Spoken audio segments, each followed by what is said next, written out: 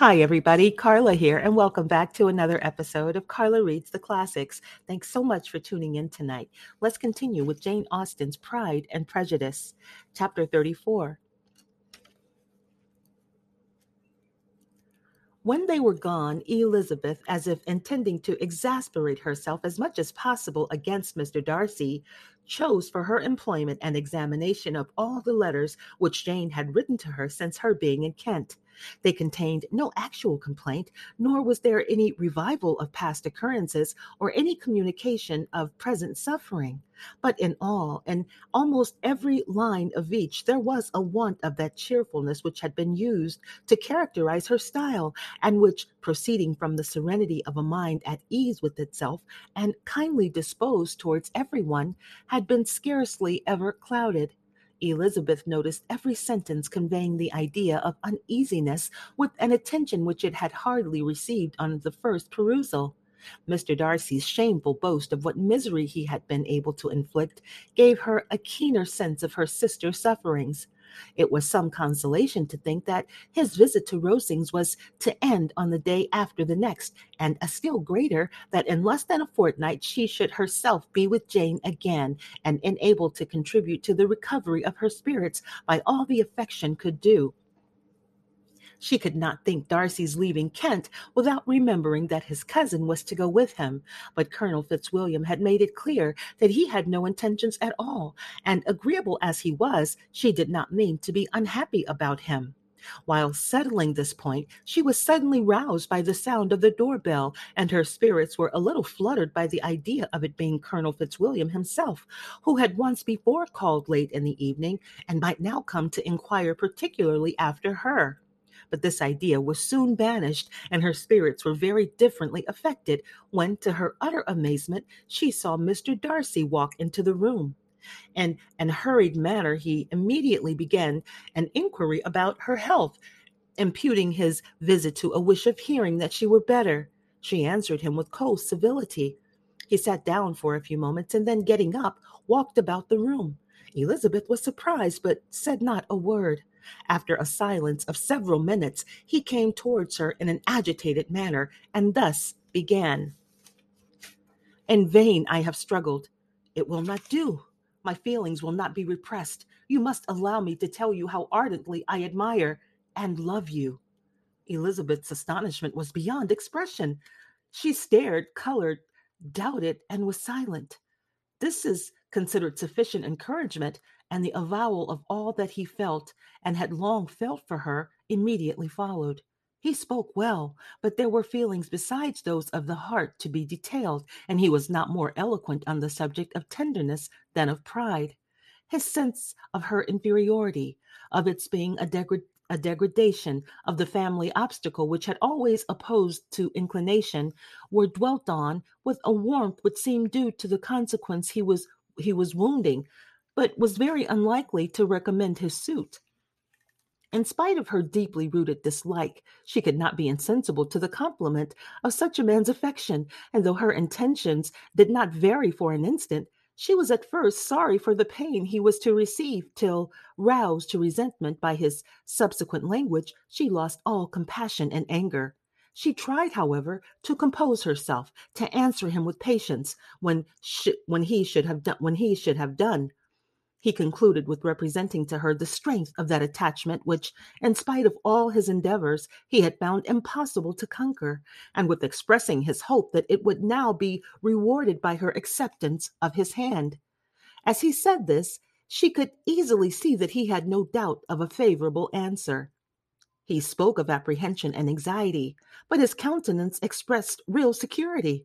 Such a circumstance could only exasperate farther, and when he ceased, the color rose into her cheeks, and she said, "In such cases as this, it is, I believe, the established mode to express a sense of obligation for the sentiments avowed, however unequally they may be returned. It is natural that obligation should be felt, and if I could feel gratitude, I would now thank you. But I cannot. I have never desired your good opinion, and you have certainly bestowed it most unwillingly. I am sorry to have occasioned pain to anyone. It has been most unconsciously done, however, and I hope will be of short duration. The feelings which you tell me have long prevented the acknowledgment of your regard, can have little difficulty in overcoming it after this explanation. Mr. Darcy, who was leaning against the mantelpiece with his eyes fixed on her face, seemed to catch her words with no less resentment than surprise. His complexion became pale with anger, and the disturbance of his mind was visible in every feature. He was struggling for the appearance of composure, and would not open his lips till he believed himself to have attained it. The pause was to Elizabeth's feelings dreadful. At length, with a voice of forced calmness, he said, "And this is all the reply which I am to have the honor of expecting. I might perhaps wish to be informed why, with so little endeavor at civility, I am thus rejected. But it is of small importance. I might as well inquire," she replied. "Why, with so evident a desire of offending and insulting me, you choose to tell me that you like me against your will, against your reason, and even against your character? Was not this some excuse for incivility, if I was uncivil? But I have other provocations. You know I have. Had not my feelings decided against you, had they been indifferent, or had they even been favorable, do you think that any consideration would tempt me to accept the man who has been the means of ruining, perhaps forever, the happiness of a most beloved sister?" As she pronounced these words, Mr. Darcy changed color, but the emotion was short, and he listened without attempting to interrupt her while she continued. "I have every reason in the world to think ill of you. No motive can excuse the unjust and ungenerous part you acted there. You cannot deny that you have been the principal, if not the only means of dividing them from each other, of exposing one to the censure of the world for caprice and instability, and the other to its derision for disappointed hopes, and involving them both in misery of the acutest kind."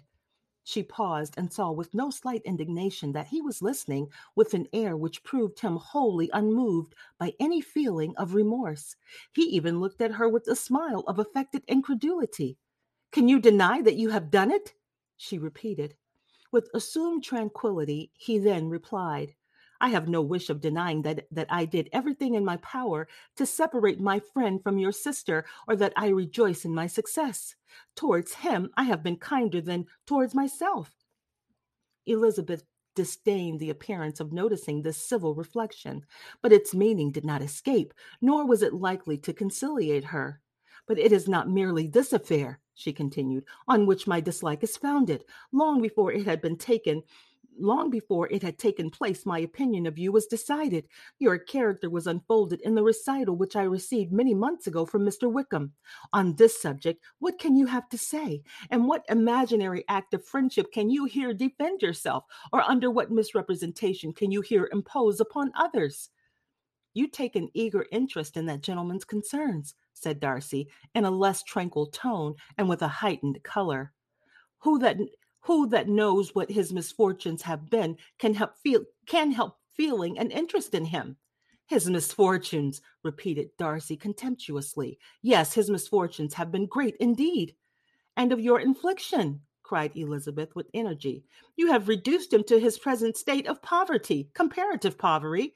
You have withheld the advantages which you must know to have been designed for him. You have deprived the best years of his life of that independence which was no less his due than his desert. You have done all this, and yet you can treat the mention of his misfortune with contempt and ridicule."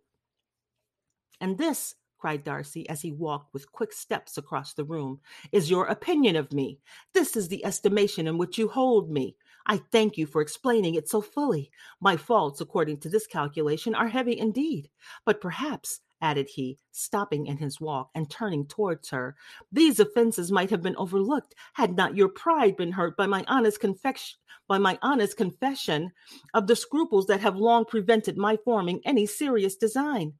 These bitter accusations might have been suppressed had I, with greater policy, concealed my struggles, and flattered you into the belief of my being impelled by unqualified, unalloyed inclination, by reason, by reflection, by everything. But disguise of every sort is my abhorrence, nor am I ashamed of the feelings I related. They were natural and just. Could you expect me to rejoice in the inferiority of your connections, to congratulate myself on the hope of relations whose condition in life is so delicately beneath my own? Elizabeth felt herself growing more angry every moment, yet she tried to the utmost to speak with composure when she said, "You are mistaken, Mr. Darcy, if you suppose that the mode of your declaration affected me in any other way than as it spared the concern which I might have felt in refusing you had you behaved in a more gentlemanlike manner." She saw him start at this, but he said nothing, and she continued, "You could not have made the offer of your hand in any possible way that would have tempted me to accept it." Again, his astonishment was obvious, and he looked at her with an expression of mingled incredulity and mortification. She went on, "From the very beginning, from the very first moment, I may almost say, of my acquaintance with you, your manners, impressing me with the fullest belief of your arrogance, your conceit, and your selfish disdain of the feelings of others, were such as to form the groundwork of disapprobation on which succeeding events have built so immovable a dislike. And had I not known you a month before, I felt that you were the last man in the world whom I could ever be prevailed upon to marry." "You have said quite enough, madam. I perfectly comprehend your feelings, and have now only to be ashamed of what my own have been. Forgive me for having taken up so much of your time, and accept my best wishes for your health and happiness." And with these words he hastily left the room, and Elizabeth heard him the next moment open the front door and quit the house. The tumult of her mind was now painfully great. She knew not how to support herself, and from actual weakness sat down and cried for half an hour. Her astonishment, as she reflected on what had passed, was increased by every review of it. That she should receive an offer of marriage from Mr. Darcy, that he should have been in love with her for so many months, so much in love as to wish to marry her in spite of all the objections which had made him prevent his friends marrying her sister, and which must appear at least with equal force in his own case, was almost incredible. It was gratifying to have inspired unconsciously so strong an affection. But his pride, his abominable pride, his shameless avowal of what he had done with respect to Jane, his unpardonable assurance in acknowledging, though he could not justify it, and with the unfeeling manner in which he had mentioned Mr. Wickham, his cruelty towards whom he had not attempted to deny, soon overcame the pity which the consideration of his attachment had for a moment excited. She continued in a very agitated reflection till the sound of Lady Catherine's carriage made her feel how unequal she was to encounter Charlotte's observation, and hurried away to her room.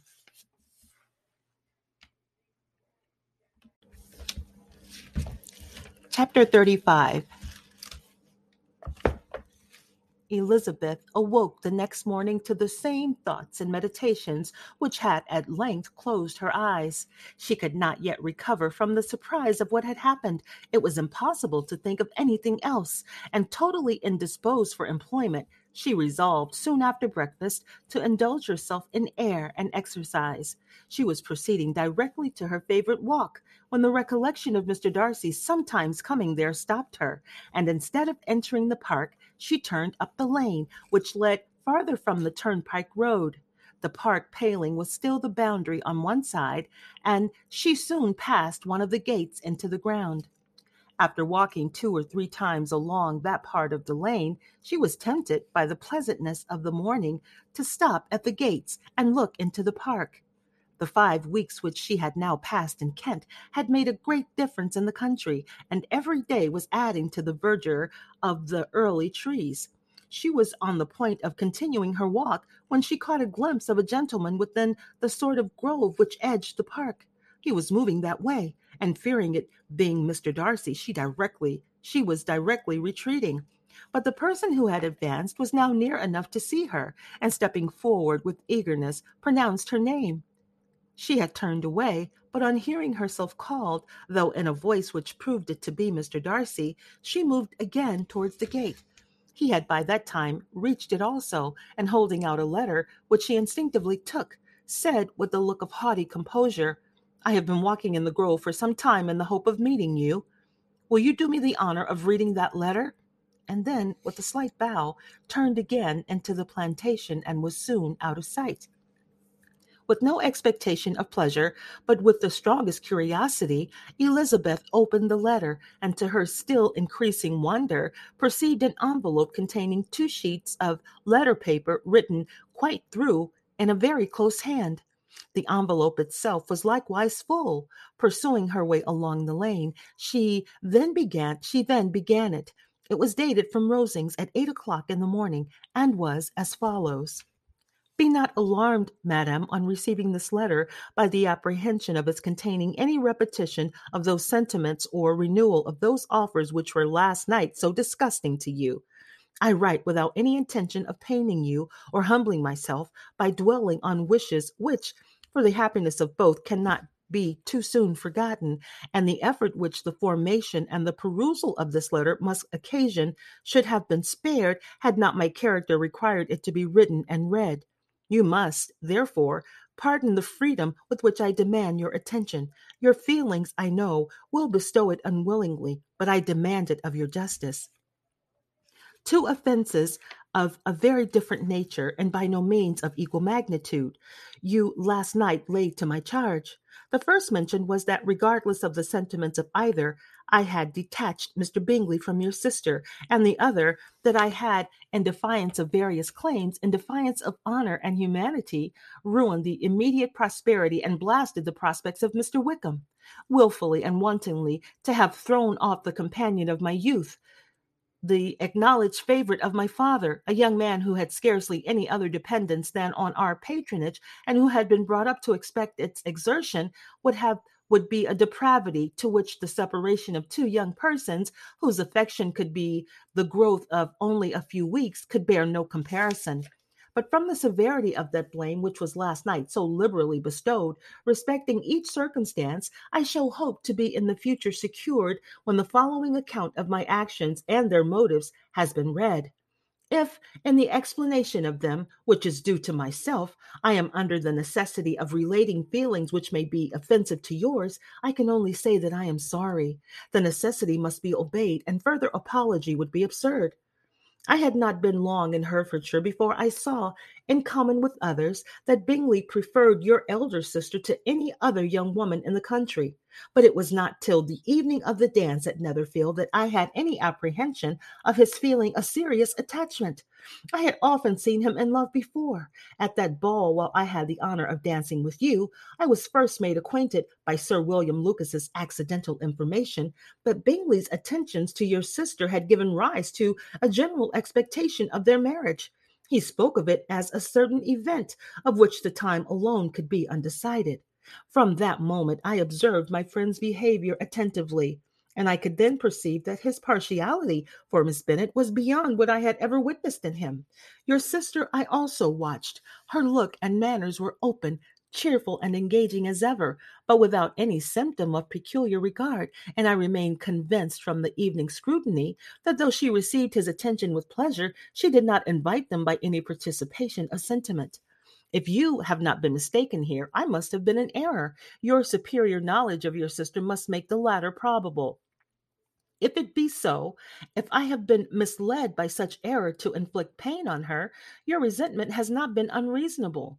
But I shall not scruple to assert that the serenity of your sister's countenance and air was such as might have given the most acute observer a conviction that, however amiable her temper, her heart was not likely to be easily touched. That I was desirous of believing her indifference is certain, but I will venture to say that my investigation and decisions are not usually influenced by my hopes or fears. I did not believe her to be indifferent because I wished it. I believe it on impartial conviction, as truly as I wished it in reason. My objections to the marriage were not merely those which I last night acknowledged to have the utmost force of passion to put aside. In my own case, the want of connection could not be so great an evil to my friend as to me. But there were other causes of repugnance, causes which, though still existing and existing to an equal degree in both instances, I had myself endeavored to forget, because they were not immediately before me. These causes must be stated, though briefly.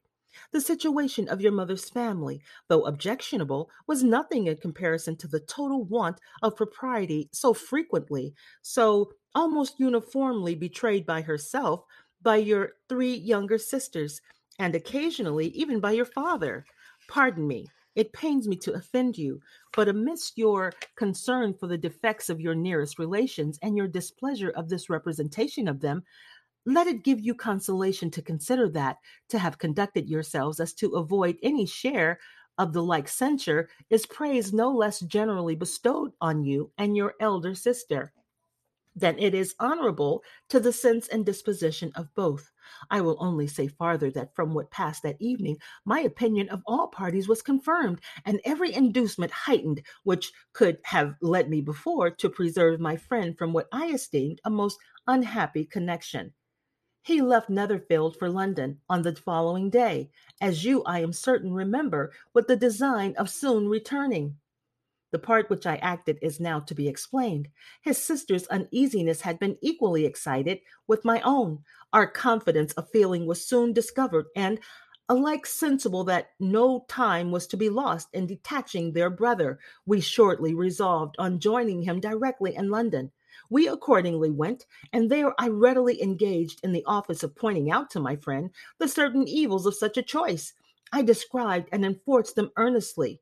But however this remonstrance might have staggered or delayed his determination, I do not suppose that it would ultimately have prevented the marriage had it not been seconded by the assurance that I hesitated not in giving of your sister's indifference. He had before believed her to return his affection with sincere, if not with equal regard. But Bingley has great natural modesty, with a stronger dependence on my judgment than on his own. To conceive him, therefore, that he had deceived himself was no very difficult point. To persuade him against returning into Hertfordshire when that conviction had been given was scarcely the work of the moment. I cannot blame myself for having done thus much. There is but one part of my conduct in the whole affair on which I do not reflect with satisfaction. It is that I condescended to adopt the measures of art so far as to conceal from your sister's being in town. I knew it myself, as it was known to Miss Bingley, but her brother is even yet ignorant of it. That they might have met without ill consequence is perhaps probable, but his regard did not appear to me enough extinguished for him to see her without some danger. Perhaps this concealment, this disguise was beneath me. It is done, however, and it was done for the best. On the subject, I have nothing more to say, no other apology to offer. If I have wounded your sister's feelings, it was unknowingly done, and though the motives which govern me may to you very well naturally appear insufficient, I have not yet learnt to condemn them. With respect to that other, more weighty accusation of having injured Mr. Wickham, I can only refute it by laying before you the whole of his connection with my family. Of what he has particularly accused me, I am ignorant, but of the truth of what I shall relate, I can summon more than one witness of undoubted veracity. Mr. Wickham is the son of a very respectable man who had for many years the management of all the Pemberley estates, and whose good conduct in the discharge of his trust naturally inclined my father to be of service to him, and on George Wickham, who was his godson, his kindness was therefore liberally bestowed. My father supported him at school and afterwards at Cambridge, most important assistance, as his own father, always poor from the extravagance of his wife, would have been unable to give him a gentleman's education.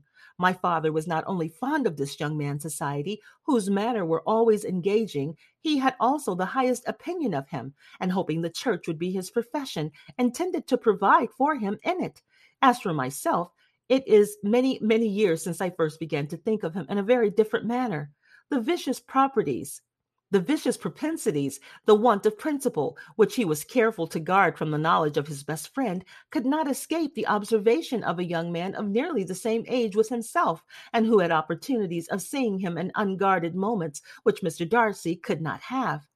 Here again shall give you pain, to what degree you can only tell.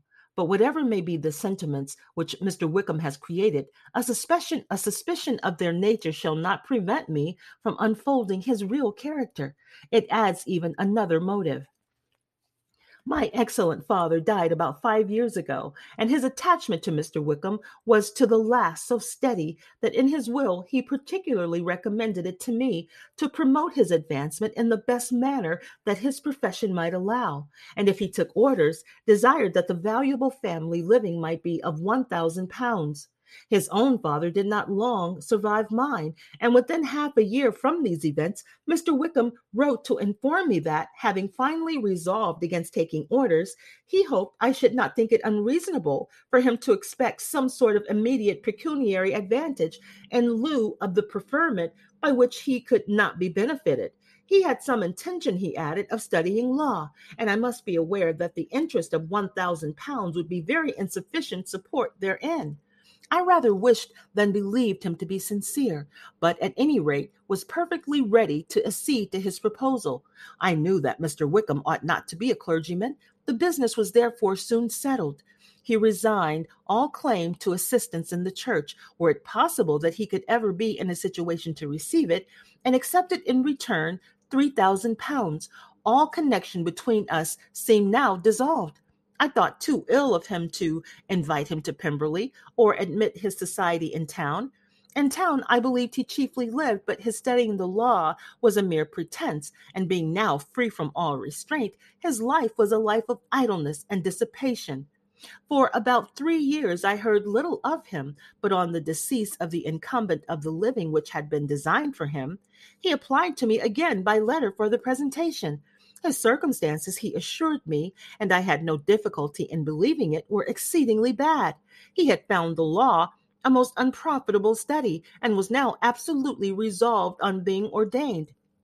If I would present him the living in question, on which he trusted there could be little doubt, and he was well assured that I had no other person to provide for, and I could not have forgotten my reverend father's attentions. You will hardly blame me for refusing to comply with his entreaty, or for resisting every repetition to it. His resentment was in proportion to the distress of his circumstances, and he was doubtless as violent in his abuse of me to others as in his reproaches to myself. After this period of appearance of acquaintance was dropped. Now he lived, how he lived, I know not, but last summer he was again most painfully obtruded on my notice. I must now mention a circumstance which I would wish to forget myself, and which no obligation less than the present should induce me to unfold to you, to any human being. Having said thus, I feel no doubt of your secrecy. My sister, who is more than 10 years my junior, was left to the guardianship of my mother's nephew, Colonel Fitzwilliam, and myself. About a year ago, she was taken from school, and an establishment formed for her in London, and that summer she went with the lady who presided over it to Ramsgate, and thither also went Mr. Wickham, undoubtedly by design, for there proved to have been a prior acquaintance between him and Mrs. Young, in whose character we were most unhappily deceived, and by her connivance and aid he so far recommended himself to Georgiana, whose affectionate heart retained a strong impression of his kindness to her as a child, that she was persuaded to believe herself in love, and to consent to an elopement. She was then but 15, which must be her excuse, and after stating her imprudence, I am happy to add that I owed the knowledge of it to herself. I joined them unexpectedly a day or two before the intended elopement, and then Georgiana, unable to support the idea of grieving and offending a brother whom she almost looked up to as a father, acknowledged the whole to me. You may imagine what I felt and how I acted. Regard for my sister's credit and feelings prevented any public exposure, but I wrote to Mr. Wickham, of course. But I wrote to Mr. Wickham, who left the place immediately, and Mrs. Young was, of course, removed from her charge. Mr. Wickham's chief object was unquestionably my sister's fortune, which is £30,000, but I cannot help supposing that the hope of revenging himself on me was a strong inducement. His revenge would have been complete, indeed. This, madam, is a faithful narrative of every event in which we have been concerned together, and if you do not absolutely reject it as false, you will, I hope, acquit me henceforth of cruelty towards Mr. Wickham. I know not in what manner, under what form of falsehood he had imposed on you, but his success is not perhaps to be wondered at.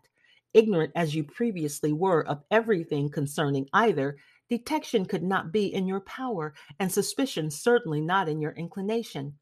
You may possibly wonder why all this was not told you last night, but I was not then master enough of myself to know what could or ought to be revealed. For the truth of everything here related, I can appeal more particularly to the testimony of Colonel Fitzwilliam, who, from our near relationship and constant intimacy, and still more as one of the executors of my father's will, has been unavoidably acquainted with every peculiar of these transactions. If your abhorrence of me should make my assertions valueless, you cannot be prevented by the same cause from confiding in my cousin, and that there may be the possibility of consulting him. I shall endeavor to find some opportunity of putting this letter in your hands in the course of the morning. I will only add, God bless you. Fitzwilliam Darcy.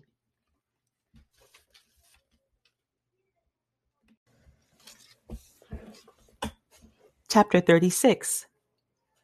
If Elizabeth, when Mr. Darcy gave her the letter, did not expect it to contain a renewal of his offers, she had formed no expectation at all of its contents. But, such as they were, it may well be supposed how eagerly she went through them, and what a contrariety of emotion they excited. Her feelings as she read were scarcely to be defined. With amazement did she first understand that he believed any apology to be in his power, and steadfastly was she persuaded that he could have no explanation to give, which a just sense of shame would not conceal. With a strong prejudice against everything he might say, she began his account of what had happened at Netherfield. She read with an eagerness which hardly left her power of comprehension, and from impatience of knowing what the next sentence might bring, was incapable of attending to the sense of the one before her eyes. His belief of her sister's incivility she instantly resolved to be false, and his account of the real, the worst objections to the match, made her too angry to have any wish of doing him justice. He expressed no regret for what he had done which satisfied her. His style was not pertinent, but haughty. It was all pride and insolence. But when this subject was succeeded by his account of Mr. Wickham, when she read with somewhat clearer attention a relation of events which, if true, must overthrow every cherished opinion of his worth, and which bore so alarming an affinity to his own history of himself, her feelings were yet more acutely painful and more difficult of definition. Astonishment, apprehension, and even horror oppressed her. She wished to discredit it entirely, repeatedly exclaiming, "This must be false! This cannot be! This must be the grossest falsehood!"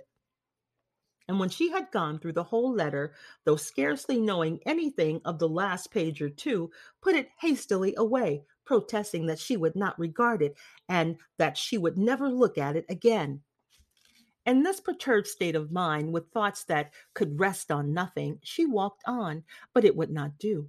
In half a minute the letter was unfolded again, and collecting herself as well as she could, she again began the mortifying perusal of all that related to Wickham, and commanded herself so far as to examine the meaning of every sentence. The account of his connection with the Pemberley family was exactly what he had related himself, and the kindness of the late Mr. Darcy, though she had not known before its extent, agreed equally well with his own words. So far each recital confirmed the other, but when she came to the will, the difference was great.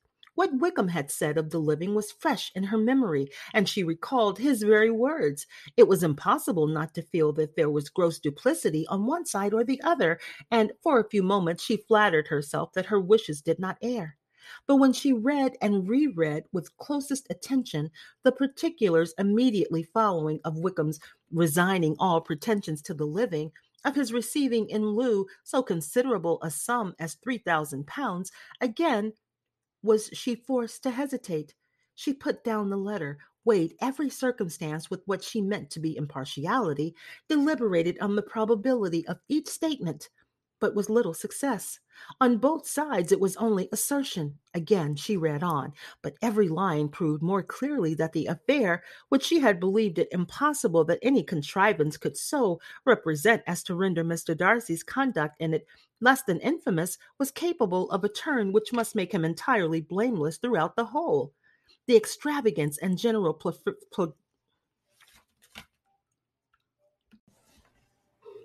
She was immediately told that the two gentlemen from Rosings had each called during her absence, Mr. Darcy only for a few minutes to take leave, but that Colonel Fitzwilliam had been sitting with them at least an hour, hoping for her return, and almost resolving to walk after her till she could be found. Elizabeth could but just affect concern in missing him. She really rejoiced at it. Colonel Fitzwilliam was no longer an object. She could think only of her letter. And that brings us to the end of chapter 36 of Jane Austen's Pride and Prejudice. Thank you so much for listening here at Carla Reads the Classics. As always, I welcome your comments, your questions, and your suggestions at carlareadstheclassics@gmail.com. And if you'd like, please consider a small contribution to support the podcast. It would be greatly appreciated. Thank you so much. Until next time.